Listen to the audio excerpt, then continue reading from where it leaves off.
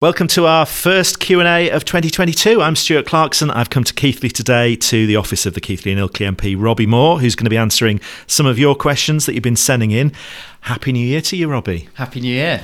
Hope you got a bit of a break over Christmas. A small break. I must admit it was small though, but it was great nevertheless. So it doesn't look like you ate too many mince pies, so that's all right. Let's start by just going back to slightly before Christmas. Middle of December, you voted in Parliament against the Conservative government. Only a handful of times now that you've done that in the 2 years you've been our MP. And you opposed the Plan B measures for tackling COVID in December and through Christmas, which obviously now been extended a little bit further.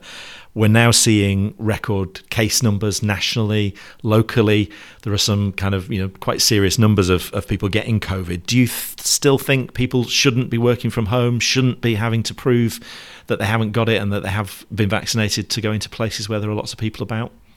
Well, I did voice my concerns about the Plan B measures on 2 points, really. One was the guidance for working from home. I felt that makes it very difficult for an employer to make that decision, and both for the employee to make that decision when it's only guidance. And likewise, at the time, we or the government was saying issuing guidance to work from home, but yet you could go and meet those same work colleagues in a hospitality environment. In my view, that just does not make sense if the goal is to reduce transmission rates, which of course it is. And I could not vote for something which I did not feel made sense. And the second point was on COVID passes, in which the government was bringing out the requirement to prove vaccination status or a negative test status for venues that were holding more than 500 people. And my view on that was it was just the slippery slope for COVID passes potentially being implemented for much smaller businesses, and I do not want to be putting more onerous on businesses for having to implement those measures. So I wasn't supportive of those measures as I didn't feel that they really had any traction in trying to reduce transmission rates. And there were people at the time saying actually the measures don't go far enough, and with what we've seen now over the last few weeks, really high levels in that period between Christmas and New Year. Should we be doing more now to stop the spread? Well, no, I'm very much of the view that we need to be getting into a position of live with the virus. Yes, we are seeing COVID cases increasing, but what we are not seeing is that transmitting into increased hospitalisation rates with people with COVID. And that's I think the hospitals would say that they're busy because they've got staff off isolating those. It's the staff isolation issue. It's not the hospitalisation issue. So what we are, in my view, absolutely right to focus on is ensuring that everyone fulfills the full vaccination programme and gets boosted, because that is absolutely the way that we will be able to remove all restrictions and get back to proper normality. And there are some changes coming to the requirement to get PCR tests and things this week, but as it stands today, and we're recording this on Friday, in Ilkley, in Steaton, Silsden, in Exleyhead, in Oakworth, in Haworth, case numbers are in the kind of, the darkest colours on the map, if you like, when you look at the data. More than 1,600 people per 100,000 have got the virus at the moment. So should we be worried? I think we have to be worried if it results in people being very ill and getting and being hospitalised. Just looking at COVID data is great because that's what results in testing people, and that's where the focus has been. But if it's not resulting in extreme illness and then hospitalisation, I think we absolutely need to be less worried. And that's where the focus wants to be, on ensuring that everyone goes and gets their vaccine. Do you think people are very lax when it comes to the rules that are now in place in terms of, masks in schools, masks in shops, those kind of things, and that's leading to the case numbers? I mean, there's an element that says, you voted against bringing in more rules. People saw that and they perceived that to say, well, even if our MP doesn't care, why should I follow any rules? Well, on the Plan B measures, I actually voted to have face masks brought in because I thought that was a reasonable measure. And from what I've seen is most people do seem to be adhering to that. All throughout the last 20 or so months, we've always had instances where restrictions have not, unfortunately, been respected, and including in Downing Street, and we've seen that happen here in the constituency as well. So But my advice to everybody is please go and get vaccinated, get the booster, because there are still a lot of people have not come forward to get their third vaccination, and there are a lot of unfilled spaces, and that's where the priority's got to be. There was a lot of media coverage in the run-up to Christmas about last Christmas and those parties at Downing Street. Did that make you wince a little bit, kind of seeing it didn't. It infuriated me, to be quite honest about it. I was very, very annoyed. I think it's infuriating if those that are bringing in and deciding on restrictions, if they are then not adhering to them at the same time, that is completely not on. Obviously, there's an inquiry going on into that at the moment, and let's see what comes out of that. But any constituent that kindly wrote to me expressing their concerns about that, I wrote back to them all and was equally robust with my view on that. I bet you had a bulging postbag. Michael in Keighley asks, did you go to any Christmas parties last year? No, I didn't get any invites. Or? No, I didn't get any invites. Our team Christmas party, Christmas meeting, Christmas party. It's the same thing, isn't it? Was on Zoom, and I think we did a Christmas quiz over Zoom. So, like most work environments, many sectors are experiencing staff shortages. We talked about hospitals. I think 4% of NHS staff were off work last week because of COVID, and we're seeing the biggest jumps in absence in Yorkshire here and also in the North East. It's not just the NHS, businesses as well. We're hearing from restaurants and cafes and shops, independent businesses with small numbers of staff who lose 2 or 3 members of staff and they just can't open. They're not getting the support that they got when they had to close, when they were forced to close, but now because of the isolation rules, they're losing money. Should there be more support for those businesses? Yeah, I am very sympathetic to this because absolutely, as you say at the moment, if you're having to self-isolate, we've reduced the self-isolation from 10 days to 7 days, but it does have a massive impact on productivity. The government on the 21st of December announced some further funding that was going out to hospitality sector, hair and beauty, and some other businesses that have been impacted. And those businesses, I would encourage to go forward to Bradford Council now to apply for additional funding that they can receive, and I'm sure that will help. But yes, I think we've now got to move forward to a position where if there is a lot of self-isolation that is taking place, which is really starting to impact productivity for a longer period of time, then there may be a case for further support needing to be provided. But again, I come back to the point that I made at the start, was we've got to learn to live with this virus. There will be new variants that come about, and that's why we've got to focus on the ensuring that everybody gets vaccinated, because then hopefully we'll get to a position where self-isolation will no longer need to be a requirement that's implemented. You mentioned those grants of up to £6,000 for hospitality and leisure and health and beauty.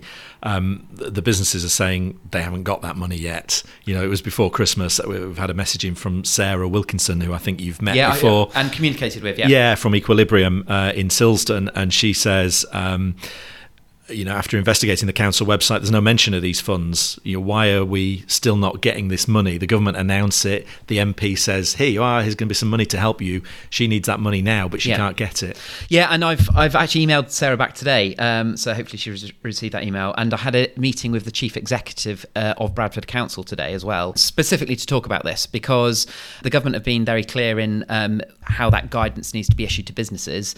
And the chief exec told me today that their website needs to be updated, and also to make sure that I want to make sure that the government is giving all the information to our local authorities. I've got a meeting on Monday with Paul Scully, who's the Minister for Business, and ensuring that COVID support gets out to businesses as quickly as possible. So hopefully Sarah at Equilibrium, a great business in Silsden, can get the support as well as others as quickly as possible. And I know, I think it was November, the last Cultural Recovery Fund as well, which some of our local groups and cinemas and the Ilkley Literature Festival, people like that, have had quite a significant amount of money from, but there are other businesses that aren't getting anything at all. Do you think it's fair that a cinema gets hundreds and hundreds of thousands of pounds and a coffee shop doesn't get very much at all? Well, some businesses have definitely been impacted much more so than others, and some businesses directly as a result of restrictions that have been imposed by government. And I think that if the government are imposing severe restrictions that prohibits,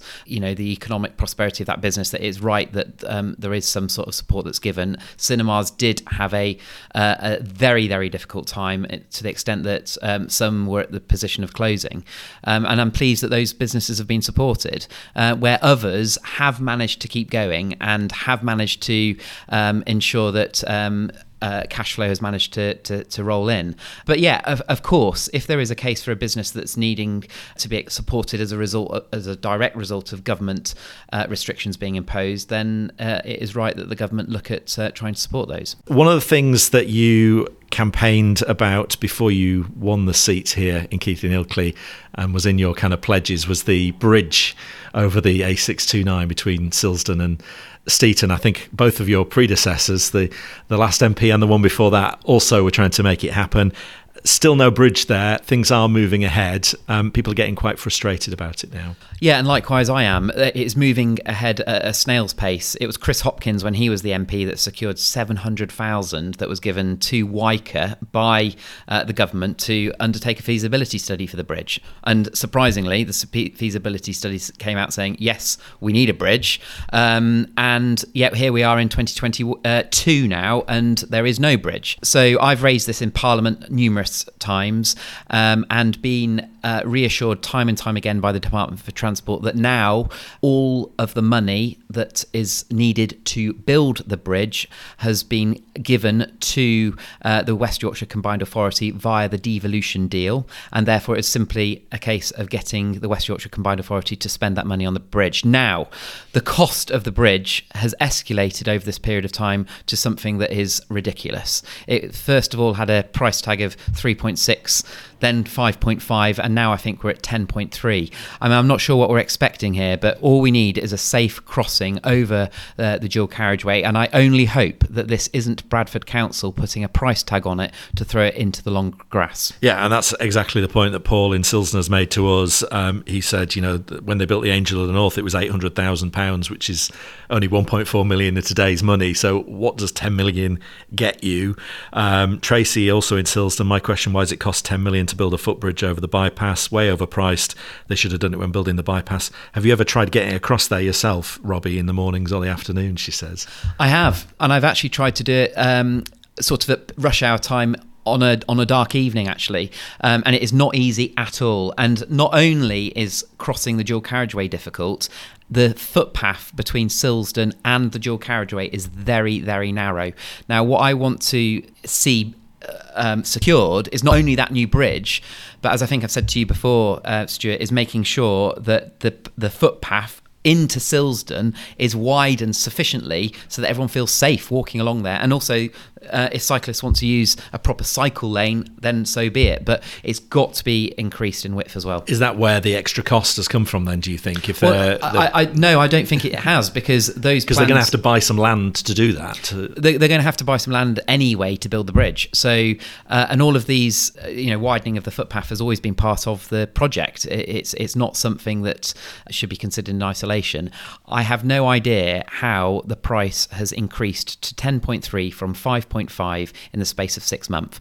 Now, this report went to the Bradford Council's executive this week. I'm pleased that they're wanting to move it in a forward direction, but to double the price of it to 10.3 million is just ludicrous in my mind.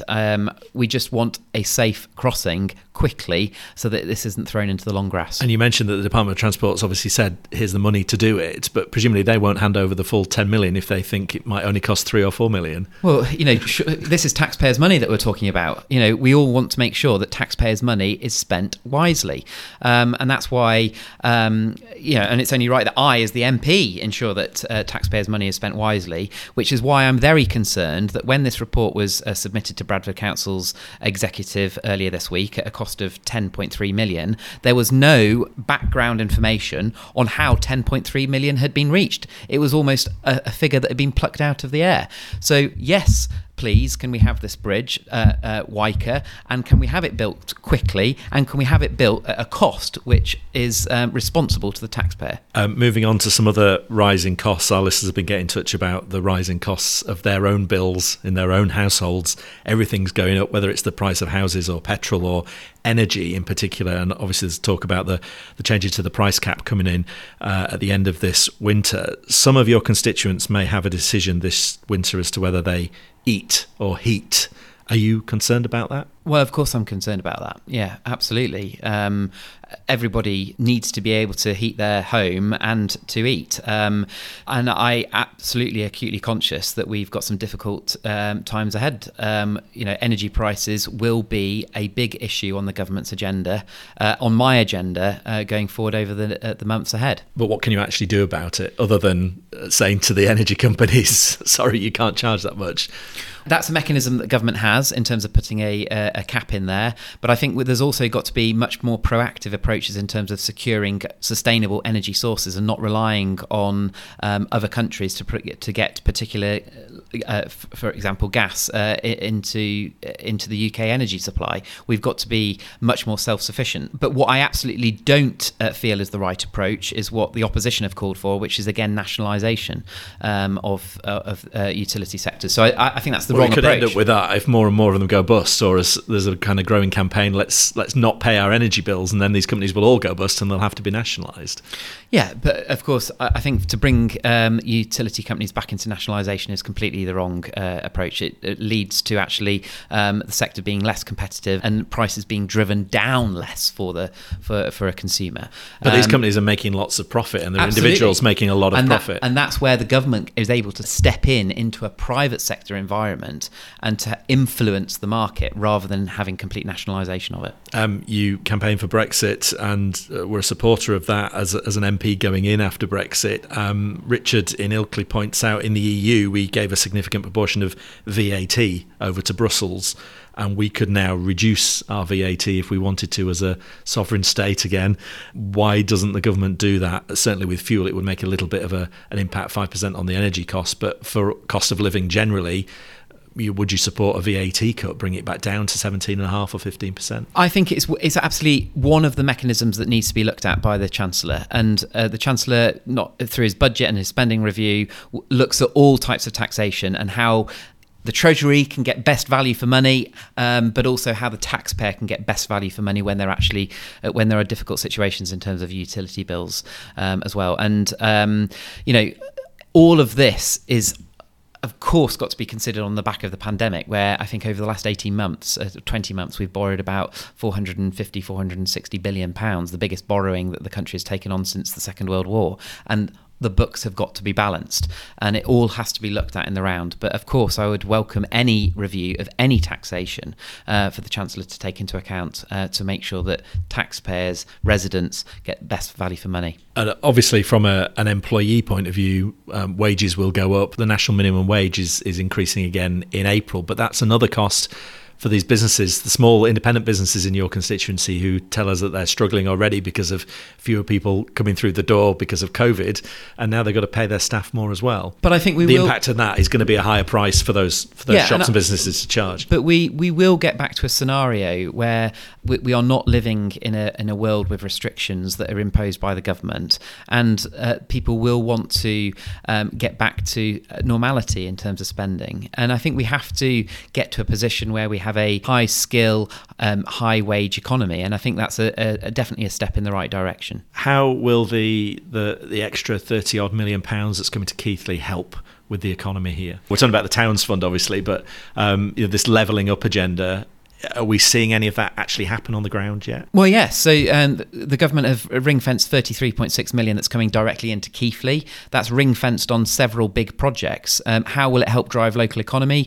Approximately 15 million of that 33.6 has been spent on developing and getting our brownfield sites into a state that private inward investment can come into Keighley.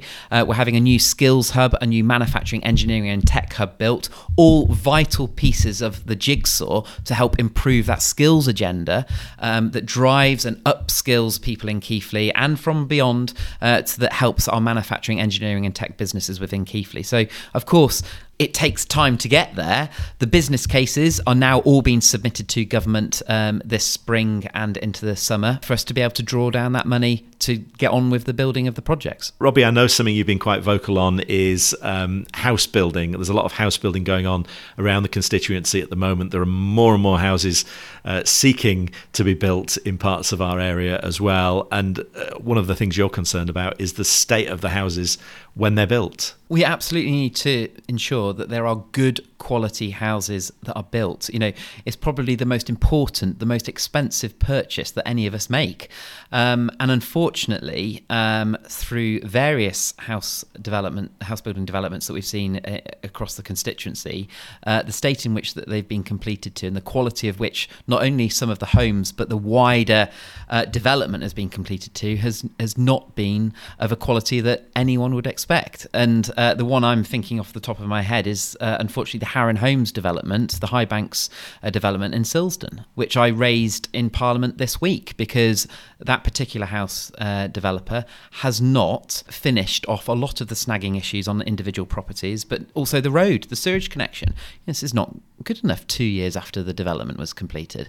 It is my role to hold these house developers to account when they don't get it right. And it's not just Harron, but other developers I know have had similar snagging issues. Most people who buy a new house will tell you they found something wrong with it within a year or two.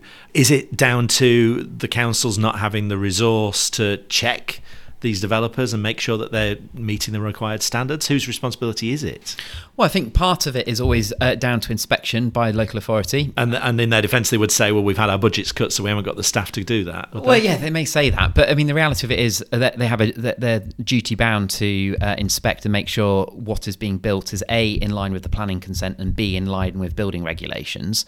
But also, the responsibility does sit on the housing developer as well. You know, surely they are contractually obliged when a purchaser comes in to buy a house that's just been built for them, that it is of a standard and that the development is of a standard. And actually, one of the points that I raised in the chamber in Parliament this week was I think that the government should actually bring out much stricter measures that puts more pressure on the developer to make sure that houses are completed to a good quality. And what I'd want to see is a proper auditing process put in place, an obligation on a developer to go back to the purchaser 6 months, 12 months, maybe 18 months after completion of the development to make sure that it has been completed as the purchaser expected. And if not, that remedies are put in place in a timely fashion. And if not completed, that the housing developer is penalised financially for that, or that they are prohibited from undertaking further development elsewhere for a period of time. But something has got to be done so that your purchaser is not being penalised for shoddy work. And in terms of the number of houses we're possibly going to get built in this area over the next 5-10 years, there are developments springing up all over the place already, even in Silsden as well as Highbanks. There's the new one opposite Aldi, there's the new one at the top of Bolton Road on the way out to Addingham as well. So how do we ensure that these are going to developers who are not going to do a shoddy job? Well, and I think that comes down to when the planning application is submitted, that there is almost a due diligence undertaken at the same time of that housing developer. I mean, let's be honest, there are very good housing developers out there that are absolutely wanting to do the right thing and do very good developments. But unfortunately, there are cowboys out there as well that do shoddy work. And we have to differentiate between the two. And I do think that the government actually could do a lot more in making sure that those checks and balances are in place. But yes, you're absolutely right to identify that there is a lot of house building going on. And we saw in the draft local plan that had been put out by Bradford Council only 12 months ago, and it will be coming out for reconsultation early this year, where we're seeing, another extra 3,000 houses that are proposed to be built within our area over the next 15 years, most of which are on green belt land, which I am very much opposed to. Something we've spoken to you a little bit about before is Children's Services at Bradford Council, and I know you've been quite vocal about calling for a Rotherham-style inquiry into child sexual abuse, but also recently the tragic case of Star Hobson that the trial came to a conclusion of, and again you were calling for some quite drastic changes. You were calling for the leader of the council, the chief executive, to resign. what good will that do? Isn't it about changing things rather than removing a leader who has no direct involvement in the case? Well, I'm sorry, I disagree on that. I think that when you have a leader, they set the strategy, they set the culture, and they set the ambitions and the objectives of a council or any organisation to follow through with. And the buck stops at the top.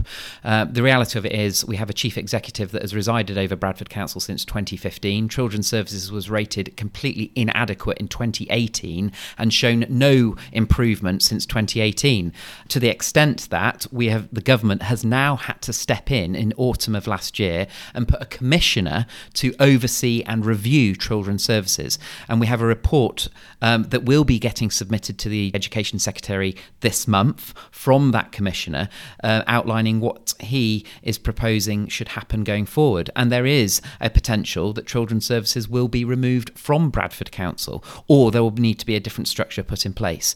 And that is why, on the back of the Star Hobson case, a very, very tragic case, a 16-month toddler that was abused for a long period of time, neglected, and brutally murdered at the end by Star's mother's partner. But in that case, we saw that Bradford Council's Children's Services had been notified 5 times in advance of that murder, way in advance in terms of timescale, but by different people, and the case was closed. Nothing was done about that. That child could have been protected, but it was not. And that all, unfortunately, was not just an isolated case.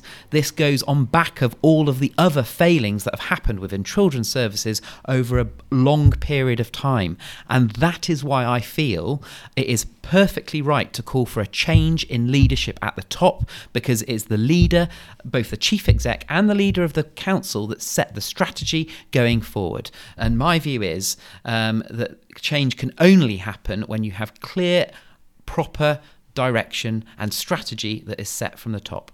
And you wrote last month as well to the Attorney General about the sentences that were given to Savannah Brockhill and Frankie Smith, asking for those to be reviewed. I think you're still waiting for an answer on that, are you? Yes, and so I wrote to the Attorney General as soon as the sentences had been issued, and the Attorney General has 28 days from the date of sentencing to make a decision as whether those cases should be reviewed. So hopefully we'll probably hear next week. I think that falls within the 28-day deadline.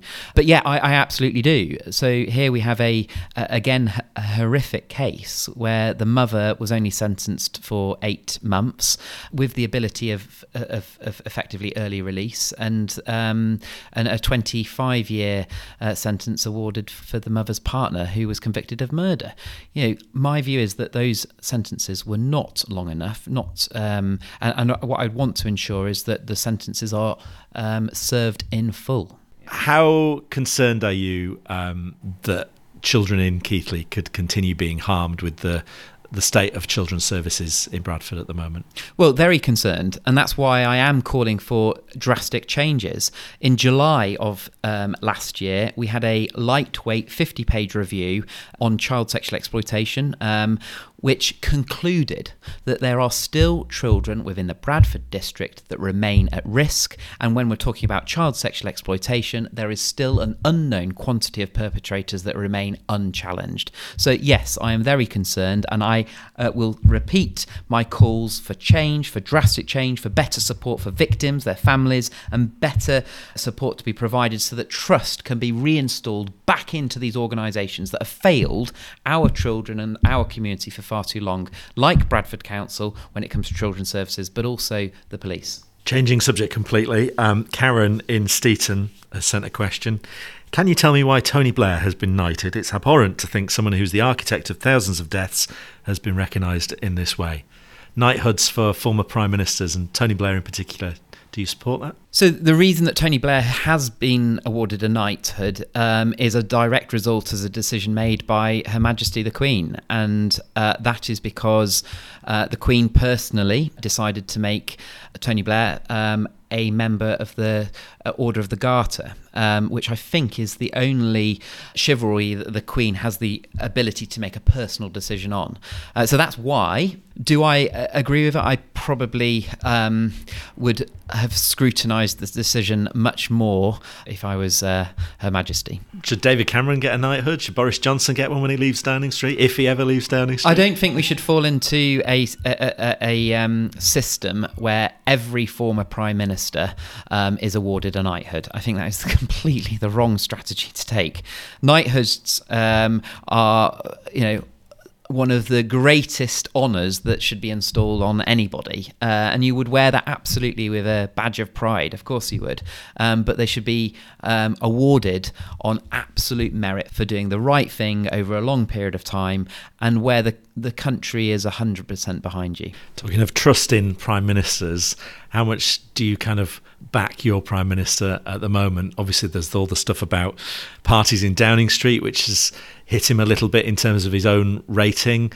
We've had a few sleaze scandals through the autumn towards Christmas as well, Owen Paterson being one of them, and accusations of lies being told to Parliament. Again, at Prime Minister's Questions this week, he said that he never said something, and then the video clip came out within minutes saying that he did. How much do you support the Prime Minister, and how much do you want him to stay? Well, I've been quite vocal about the frustrations that I had towards the end of last year on the Owen Paterson issue. I was deeply frustrated by the government's position on that. And again, you've already asked me about the Christmas parties. But what I am absolutely determined to do is stand up for the people of this constituency, do the right thing, work as hard as I can, and do the best job that I can to the best of my ability to make sure that this constituency, Keighley and Ilkley, is proudly represented in Parliament. I think we talked briefly about this in one of our previous Q&As, but we had another message came through ahead of this one to say, seeing as he's blocked everyone for commenting on his government's record and his own voting record, can you ask Robbie Moore why he blocks everyone and doesn't represent us? I think this is to do with people on Twitter, social media, people who are your constituents, who you represent, but you're choosing to not engage with them. Well, I won't engage with people that are abusive to me online or want to take a particularly abusive stance towards to me or call me out in that regard. I am absolutely duty bound to respond to all constituents, and if anyone wants to hear my views or get in touch with me, the door of my office is always open, and I always respond to emails or if people want to write to me. I don't get involved in conversations on social media. I will respond as much as I can to the odd Facebook comment. I never generally respond to anything on Twitter. I think Twitter can be a very nasty place, if I'm being honest. I generally use Twitter as a broadcast to let people know what I'm doing. But, we're all human beings at the end of the day. I'm working hard. I'm trying to do the best job that I can. But yeah, I think I'm perfectly within my right to block any individual that is abusive to me online. And what are your main hopes for 2022 for this area? What do you hope to achieve? I really want us to get back to a position of driving economic prosperity for this area. We are a great community. There is a lot of things to be shouting from the rooftops about, but of course we've got a lot of challenges. For me, the number one aim has got to be driving economic prosperity for the whole area. And that involves all of those projects, like getting that bridge, between Silton and Steeton built, getting those Townsend projects off the ground that we've managed to secure the 33.6 million from, but also dealing with some of the sort of darker issues that haunt this community. And that is where I'm talking about child sexual exploitation, children's services, because we've got to sort those issues out, because this community's been haunted by them for far too long. Let's get traction. Let's move things in the right direction. And that also involves dealing with probably the second biggest issue that I get communicated on about, which we haven't actually spoken about. You've not asked me a question on it, and that is drugs and crime. I was just thinking actually that probably since we last spoke, you talked in Parliament about fireworks and the link with drugs as well. And that prompted a bit of a response online. Yeah, and I was absolutely highlighting a very local issue that happens, and for far too long, this community, again, has been haunted by drug dealing that's been going on. And, I'm not sure if I said to you last time, but a constituent up in Longleat kindly contacted me with video evidence of drug drops being undertaken by a Keighley taxi firm. This is completely, wholly wrong, and I will absolutely always call these individuals out and call these issues out so we can get proper traction in dealing with this. I am duty bound to stand up between the difference of right and wrong, and I will continue to do that. Why is that not being tackled still? This is a problem that Keighley has probably had for years and years, decades even. So when talking about taxi licensing, for example, and where there's a fault found, if there is someone that's in breach of their licensing for doing drug drops, one of the issues that I've found, which I wasn't aware of, but is a national issue that needs to be addressed, and actually I've spoke on a private member's bill on this, is that taxi licensing. So if you're a taxi driver and you want to go and get licensed, you go and get that license from your local authority. If you then lose that license, there is nothing to stop you going to another local authority to get a license but you can still operate in the same area that you're operating in previously. That's got to be sorted out. So there's got to be much more openness between all local authorities, a much more national licensing system, so that if you're banned for whatever the purpose and lose your license, then that should be you banned absolutely nationally. And on the broader point of drug dealing going on in our communities, the police would say they haven't got the resource to deal with that and everything else they need to do, I guess. Well, of course, the government have absolutely committed to putting not only more police on the ground, but also allocating more resources and finance to specifically dealing with tackling drug crime and county lines. We saw a big announcement by the Prime Minister just before Christmas on tackling county lines. A lot more money is going into that. And that's where communities that have struggled with these issues, that have been haunted by these issues for far too long, will hopefully benefit from that. But it's an issue that I will continue to raise. As always, Robbie, thank you for talking to Rumbles Radio. Thank you.